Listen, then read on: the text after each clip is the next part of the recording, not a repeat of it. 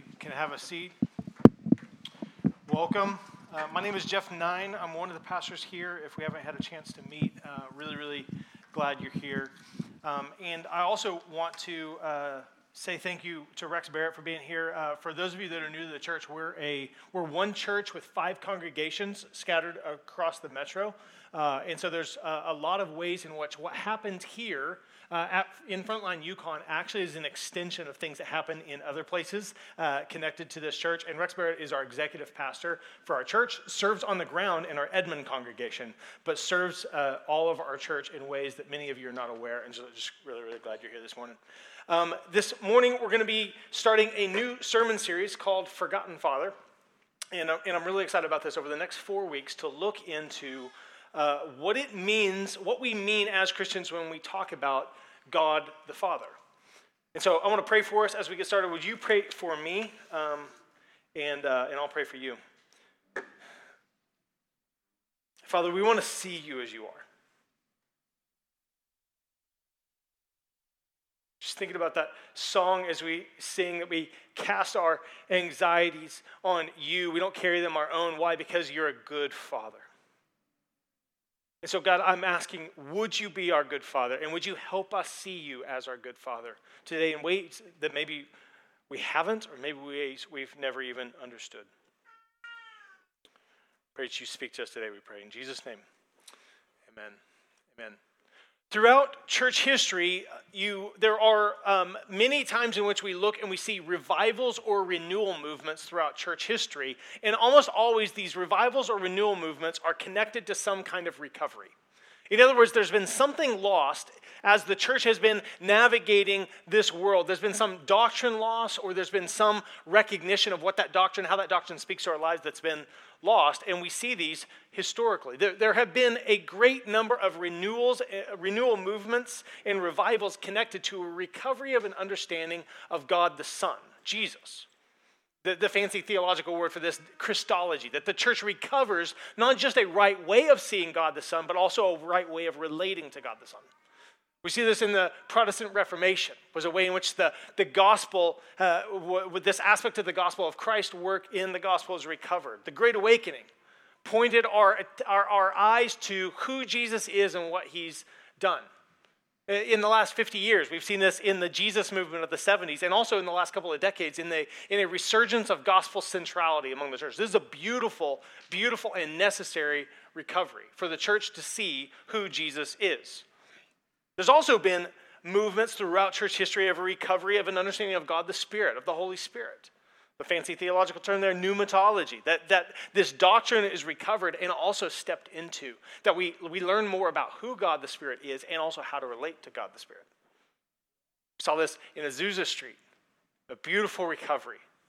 We've seen this in the charismatic renewal over the last couple of decades, and while at times those things can go off rails and can go into areas that aren't helpful, this movement, this recovery of this understanding of the Holy Spirit actually pervaded the Catholic Church, Lutheran churches, Methodist churches, even Baptist churches, believe it or not. That there's actually this beautiful recovery of an understanding of God the Spirit. But if we are to be Christian, we are to be Trinitarian, right? Which means we need not only a right view of the Son and also a right view of the Spirit, but we also need a right view of God the Father. If we are to be Christian, robustly Trinitarian Christians, we need a clear vision of God the Father. But there's a lot of signs that in many ways we've lost. We've lost a proper view of God the Father. Ask an average Christian what they need from their Heavenly Father, and you're likely to get an answer that actually is connected more to the work of Jesus or connected to the work of the Spirit. Now, God is one, and everything that God does is united in that, and yet there's this abstraction away or this separation away from actually what it means that I need something from my Father. There are ways in which if we are having a time gathering for prayer, often we're praying to Jesus, which is a good and right thing, but sometimes it stops there. We're asking Jesus for things, we're asking the Spirit for things, but we're not actually asking the Father to be Father to us.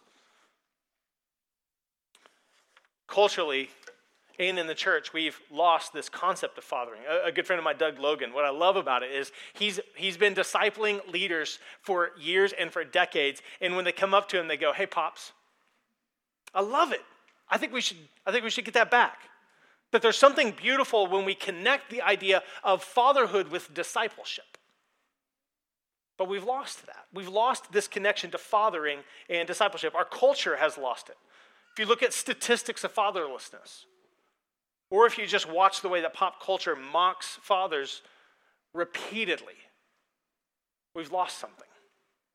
And before we say, yeah, out there, they've forgotten this, we need to stop and recognize Frontline Church. The reason we as elders wanted to step into this preaching series, this sermon series, is because we feel that we have lost something that we need to recover. Frontline, we need to recover this. So if we're going to move towards this recovery, we need to talk about what are the implications of God as Father that we need to step into. If I look throughout the scriptures, Old Testament, New Testament, particularly in the Gospels, you see this unveiling of the fatherhood of God. It happens all over. It happens all over. I especially loved it as I was preparing for this, looking at the Sermon on the Mount. So Sermon on the Mount is 3 chapters of Jesus preaching and teaching the way of Jesus, the way of the Christian walk. What does it mean to be faithful to God in our time? And 17 times, he turns our attention to God the Father.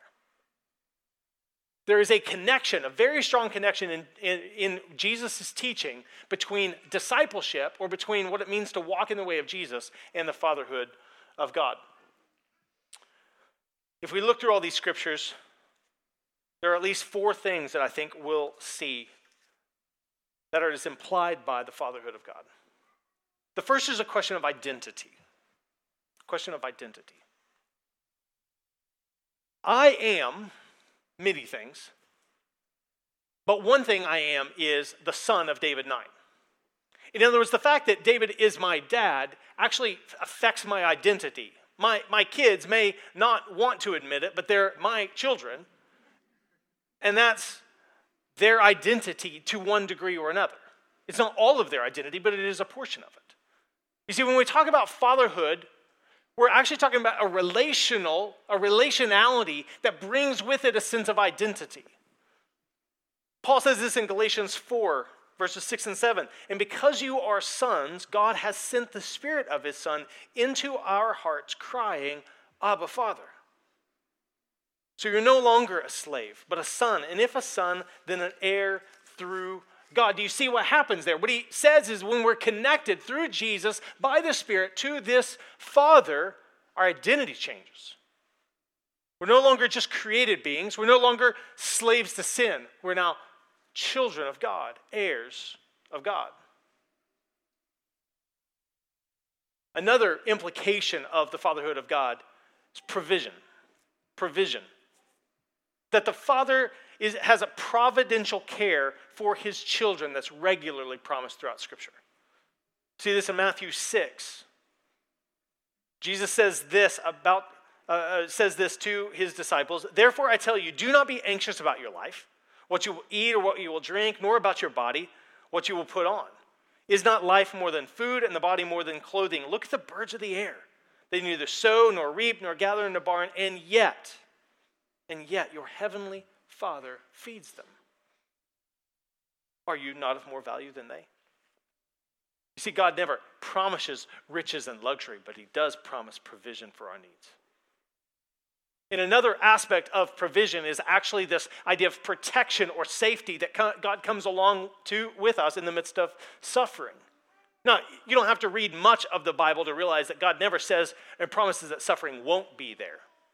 But he also promises never to abandon us to the suffering. He never leaves us there. He always provides in the midst. A third implication is that of authority. That God is our Father means he has authority. He gets to call balls and strikes. He tells us the way it is for our good. He's a good sovereign. John 12. Jesus again says this, for I have not spoken on my own authority. This is fascinating, right? Jesus is king. Jesus is king over creation. It is through Jesus that all of creation came to be. And yet he says this, for I have not spoken on my own authority, but the Father who sent me has himself given me this commandment. what to say and what to speak. And I know that his commandment is eternal life. What I say, therefore, I say as the Father has told me. If God is Father, he has authority. And that authority, he directs us, he leads us, he disciples us, and he matures us. Fourth implication, the last one I want to turn our attention to here is love. This is central to the being of God himself, but it's also particular in the way that Father loves his children. John 14. Jesus says this, I will not leave you as orphans, I will come to you. Yet a little while, and the world will see me no more, but you will see me. Because I live, you also will live. In that day, you will know that I am in the Father, and you in me, and I in you. Whoever has my commandments and keeps them, he it is who loves me. Now listen to this. Look at the connection. And he who loves me will be loved by my Father. And I will love him and manifest myself to him. Reading throughout the scripture, you just see God's love for his children is limitless and eternal. We lose sight of this. All those things are good things. All those things are things that we need to recover. All of those things are that I'm asking you, Frontline Church, as we step into these next couple of weeks, would we ask the question of how God, as Father, can help us see those things more clearly? But when we have deformed views of God the Father, we have to go to other places to find these four things fulfilled. If we do not relate to God as Father, we're not going to find in him our identity, in him our provision, in him our authority, and in him our love. We're going to have to go elsewhere for that. One of the things that's been just heart-wrenching to watch has been the rise of Christian nationalism. Christian nationalism is an attempt to gain an identity because I'm not connected. Now my identity is not from my Father, so I have to go elsewhere to get it. So I now identify myself with particular movements, a particular nation state. Now I'm all for being a patriot. I love my country. But my allegiance to Jesus, and that is not allegiance that is shared or mingled or mashed together. Partisan identity politics tends to identify the church, am I right? That we identify more often with partisan identity politics than we actually do with the fact that we are sons and daughters of our Father. We war inside the church because our identity is not connected to that which unifies. Our identities are connected outside. And if we're not looking outside for our self-identity, we'll just create it ourselves. I'll identify myself however I want, and I will mangle the ideas of gender and sexuality to just do whatever I want. I get to define that. Or what I'm going to do is I'm going to build my identity through my vocation. I'm going to prove myself successful. I'm going to do these things to be known as this kind of a person. You see what I'm saying? That if our identity is not found in our relationship to Father God, we're going to find it somewhere. Provision. If God is Father, is not our provider, we're going to go to other means. This gets really squirrely in the prosperity gospel. See, in the prosperity gospel, it talks about God is giving us these things, but actually what it does is it turns the idea of God as a father into God as a genie or a vending machine. He's not someone who cares for me. He's someone that gives me trinkets when I put the right coin in the right slot and hit the right button. It's horrendous. It mangles our view of God the Father. Now, I believe that the Christian gospel speaks societally. I believe that the gospel speaks to systemic injustices. I believe that God calls us to be a people of mercy and to seek justice and to walk humbly before our God, and that affects socially. But there's a particular version of social justice that has been simply reduced down to power dynamics. I no longer look to God to provide what I need. We're going to grasp it. We're going to make it happen. We're not here to receive a gift from our Father. We're here to build and to grasp at power. And another is consumerism and materialism. Can I get a welcome to the burbs? Right? I don't need God to provide because I got a credit card. And I may need a little help with my mortgage every once in a while. But I feel pretty good as long as my bank account's full. And we find ourselves relying on our ability to consume and our ability to build material wealth that actually takes us away from recognizing that God is our provider. If God's not our authority, we're going to run to philosophers, ideologies, or we're just going to become boss ourselves. I'm the autonomous self. Which eventually just reduces down to nihilism. Nobody's in charge, and it goes really bad for everybody. And lastly, love. If I do not receive love from the Father, I'm going to go try to seek it elsewhere. And so often this becomes nothing more than self-love in a pursuit of pleasure. Aldous Huxley's Brave New World captures this in ways that unlike any other book I've seen.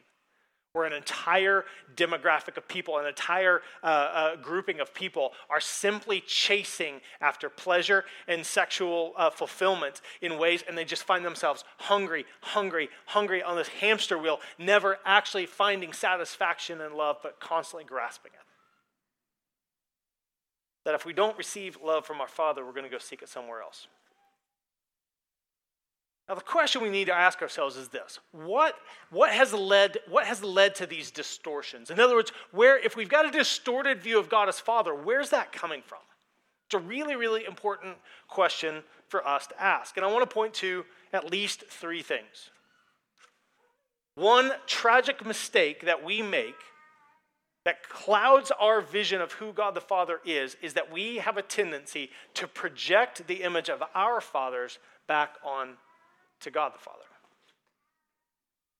In other words, if our Father was disconnected, distracted, and withdrawn, we have a tendency to relate to God as if he's nothing more than the same. That too often, some of us had fathers who were harsh and abusive, and so we see God the Father and we just assume that's what it looks like. If God's Father, that's not actually something I want. Maybe your father was absentee, and so you just think God's gone off on some vacation and left you behind. For some of you, you had a nice father. He was nice and kind, but he was really weak and had no authority or strength in him. He just kind of let you do whatever. He was kind, but he was not really helpful. Some of our fathers were indulgent or manipulative. Some were disappointed and judgmental. And so we see God this way. We look at God the Father, listen to me, and sometimes all we see is the reflection of our own fathers back at us. And there has never been a father that could actually give us a right view of God the Father.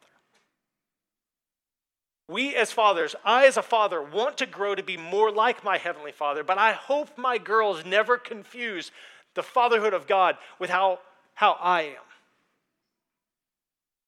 I've told them repeatedly since they were little, I want to be a good dad to you, but I'm going to let you down. I'm going to fail you. But God the Father will never fail you. It's interesting to know that God was Father to Jesus from eternity. If we want to know what is fatherhood like, we don't look at other people and then just try to imagine a better one. Brooks is a great dad, but I'm not going to get to God by just trying to imagine Brooks by a little bit better. I need something profoundly better. I need something radically different. I need to see God as Father from eternity. He was Father before there were ever fathers on this earth. So he gets to define what that means. We got to be careful about this tragic mistake of projecting the image of our fathers back on to God the Father. The second tragic mistake we can make is that we can pit an angry and the image of an angry and agitated father against a mellow, chill, merciful Jesus. You hear this all the time, right? The God of the Old Testament, man, kid needed a vacation, good counselor, some good meds. He just needed to chill. And then Jesus showed up. He's really kind. He's cuddly. I like him better. And this idea actually, as grotesque as it is, has really, really subtle ways of sneaking into all of us. That we actually think that in some ways, God in heaven is really, really upset, and Jesus came down to work it out and just said, hey, Father, why don't you go back in the back room, put the game on, kick your legs up, just chill for a little bit, I'll go take care of this. That's not remotely what happens in the gospel. It's not remotely what happens in the gospel. The gospel is not Jesus mellowing out and trying to appease an angry, agitated father. It's actually the father who sends the son. And while the son is suffering on a cross, the father is suffering watching the sacrifice of his son. That is love and mercy and grace that none of us can wrap our heads around. Let me be so clear as to say this. The cross and the resurrection of Jesus would not have happened apart from the grace, the love, and the will of God the Father. The plan of redemption comes out of the heart of God the Father. Third tragic mistake we make is that we either affirm with our lips or we just begin to believe in the universal fatherhood of God. This is a really important one to keep in mind. This idea is rooted more in Greek and Enlightenment thought than anything. It conflates the idea that God is a good and beneficent creator with the idea that he is Father. Is he good, beneficent, and the creator of all humans? Yeah, there we go. Right answer, yes. Is he Father of all? No. If we had time, we'd go to John 8. In John 8, Jesus has this interesting encounter with some of the Jewish religious leaders of his day. They're getting into it over all kinds of things. And at one point, this idea of who their father is comes up, and they're like, our father's God. And Jesus is like, no, he's not. If God was your father, you would love me. You would follow me. You would believe me, but you don't. You know who your father is? The devil. That didn't go over very well. Wasn't very much longer, and they tried to kill him. Yeah, they did kill him. He's saying, just because you're religious, just because you have a Christian bumper sticker on your car, doesn't mean God is your father. These religious leaders were claiming love of God the Father, but their father was actually the devil. Sobering and concerning. In his brilliant book, The Forgotten Father, Thomas Smale says it this way: Jesus does not teach us the general truth that God has always been the father of everybody. He delivers the good news that God is his Father and wills to be ours also, as we are drawn into the very same relationship of obedience and trust that Jesus showed at Gethsemane. The fatherhood of God is not the banal and ultimately boring generality defined by philosophy. It is that which is defined by the death and resurrection of Jesus and revealed by the operation of the Holy Spirit. The Our Father that Jesus alludes to in the Lord's Prayer is not the prayer of all men, listen to this, but the prayer of disciples who are following him and who said Abba in the garden and on the cross. God's fatherhood is Christologically defined and charismatically revealed. In other words, the fatherhood of God is seen in the Son by the Spirit. But it is not universal. It is specific. Now we're going to be stepping in to these things a little bit more over the next couple of weeks. We're going to be stepping a little bit more into what does it mean that God is Father? How do we relate to him as Father? These are really important questions that we need to step into, that we're going to. But I want us to stop for just a moment and realize that what we're dealing with here is not merely an academic or theological question. It's an existential one. It's an experiential one. That these are not just things that we need to know, these are things that we need to feel, experience, because they are things that we feel and experience. So where I want us to go is I want us to turn to the passage in John 20 that Carol read for us before we get started. So pull out your Bibles, turn to John 20, Verse 11. Let's look at this again. But Mary stood weeping outside the tomb. And as she wept, she stooped to look into the tomb, and she saw two angels in white sitting where the body of Jesus had lain, one at the head and one at the feet. They said to her, "Women, why are you weeping?" She said to them, "They have taken away my Lord, and I do not know where they have laid him." I want you to stop for just a second and feel, as best we can, feel what Mary is feeling. The agony in her soul, the weeping, the grief, the pain, the fear. Having said this, verse 14, she turned around and saw Jesus standing, but she did not know that it was Jesus. And Jesus said to her, "Woman, why are you weeping? Whom are you seeking?" Supposing him to be the gardener, she said to him, "Sir, if you've carried him away, tell me where you have laid him, and I will take him away." And Jesus said to her, "Mary." She turned and said to him in Aramaic, Rabboni, which means teacher. She recognized his voice immediately. Now what happens to her heart? At one moment, her hopes were dead and rotting, and now here he is. But then listen to this. Jesus said to her, "Do not cling to me, for I have not yet ascended to my Father. But go to my brothers and say to them, I am ascending to my Father and your Father, to my God and your God." This encounter between Mary Magdalene and Jesus gives us a window into the questions that we need to be asking as we move through this series. It gives us a window into the questions that we need to be asking. And let's start by going, why was Mary there?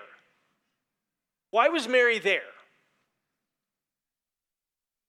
Jesus is crucified on Friday, put in a tomb. She shows up on Sunday, the stones rolled back. There's no body there. What happened? Throughout the weekend of the feeling of remorse, the one who is supposed to come and save Israel is dead and dying and is a corpse. All of Mary's hopes, all of her anticipations, all of the things that she longed for has now been crushed. And she finds herself grieving, devastated, in shock. This text doesn't tell us everything that's going through her mind, but I think we can imagine at least some of the things. What is she thinking? At least some of the questions that have to be rolling around in her mind at some level. How could this have happened?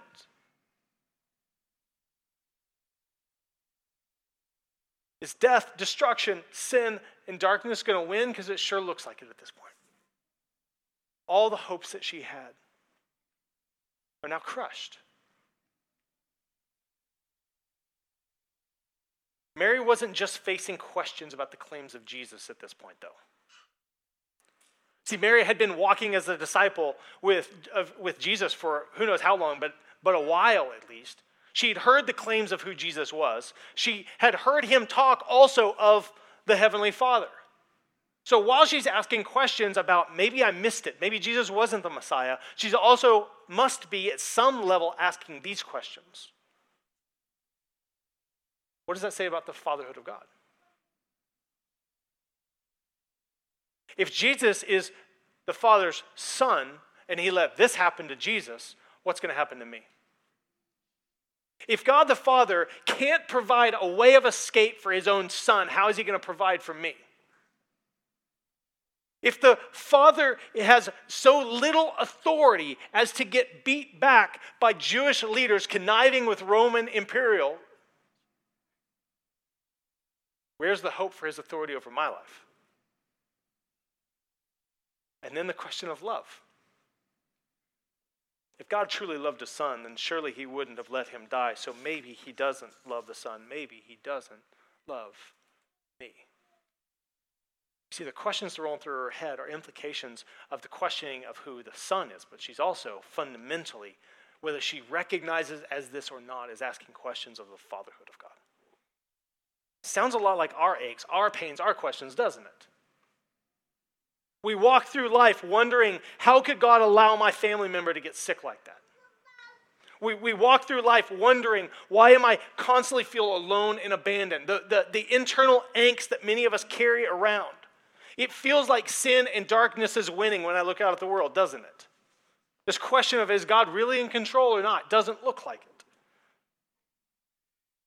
Jesus supposedly defeated death, and yet COVID has ripped the life from 400,000 Americans, 2 million globally, and we're not done yet. We feel these things, don't we? And if we're not careful, we allow these things to begin to shape what we think God may or may not be. It actually affects the way we see him as Father. But it's fascinating here when when Mary sees Jesus raised. Let's go back to verse 13. They said to him, "Woman, why are you weeping?" And she said to them, "They have taken away my Lord, and I do not know where they have laid him." Having said this, she turned around and saw Jesus standing, but she did not know that it was Jesus. And Jesus said to her, "Woman, why are you weeping? Whom are you seeking?" Supposing him to be the gardener, she said to him, "Sir, if you've carried him away, tell me where you've laid him, and I will take him away." Jesus said to her, "Mary." She turned and said to him in Aramaic, "Rabboni," which means teacher. Now imagine this.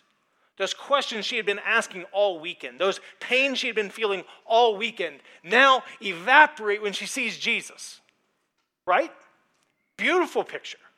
And it's right to see Jesus in this way, to see him as the risen Lord. But at this point, Mary thinks the work's over. She thinks the work's over. But then we hear these words in John 20, verse 17. Jesus said to her, "Do not cling to me, for I have not yet ascended to the Father.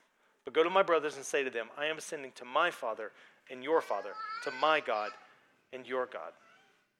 You see, it's really important to recognize that Jesus' work, his death, burial, and resurrection, his work of redemption here, it does not terminate at an empty tomb. It leads to reunification with the Father. That the work of what Jesus did was to reconcile us to God the Father, that we might see the Father clearly, that we might relate to him rightly. Do not cling to me, he says. There's this implicit there's kind of this way of going, this is not done yet. I'm ascending to my Father so that you can be adopted. And then he says these words to tell the disciples, I am going to my Father and your Father, to my God and your God. When you look at the Gospel of John, he never uses pronouns like this about their relationship with the Father until right at this moment. Because something profound changed. That is no longer, when we talk about God the Father, just the Father. And it is no longer Christ's Father, Jesus' Father. He's our Father. He's our Father. Jesus says that he is the way to the Father, which points us to recognize that the cross and the resurrection are good news because it enables us to be adopted, so that God is our Father. And when he's our Father, we regain a sense of our identity, a sense of provision, an understanding of authority, and we finally gain love. We're going to be stepping more into this over the coming weeks, and I hope you'll continue to really press in. But here's the question I want to ask you today. Is God the Father your Father? There are lots of questions of what does it mean that he is Father, but this is first and foremost the question we have to ask. Is God your Father? If you're a Christian in the room, if you'd say, my allegiance is to Jesus, I trust him, then you've been adopted by your Father. You've been adopted. What I want to ask you to do is to spend some time asking the Father to help you see him rightly and see him more clearly. But if in this room you'd say, I'm not a Christian, then I just want to say very, very clearly, God is not right now your Father. But he can be, and he wants to be. The way of Jesus is the way to the Father, to be adopted by the Father, so that we can be sons and daughters of God that say, behold our Father.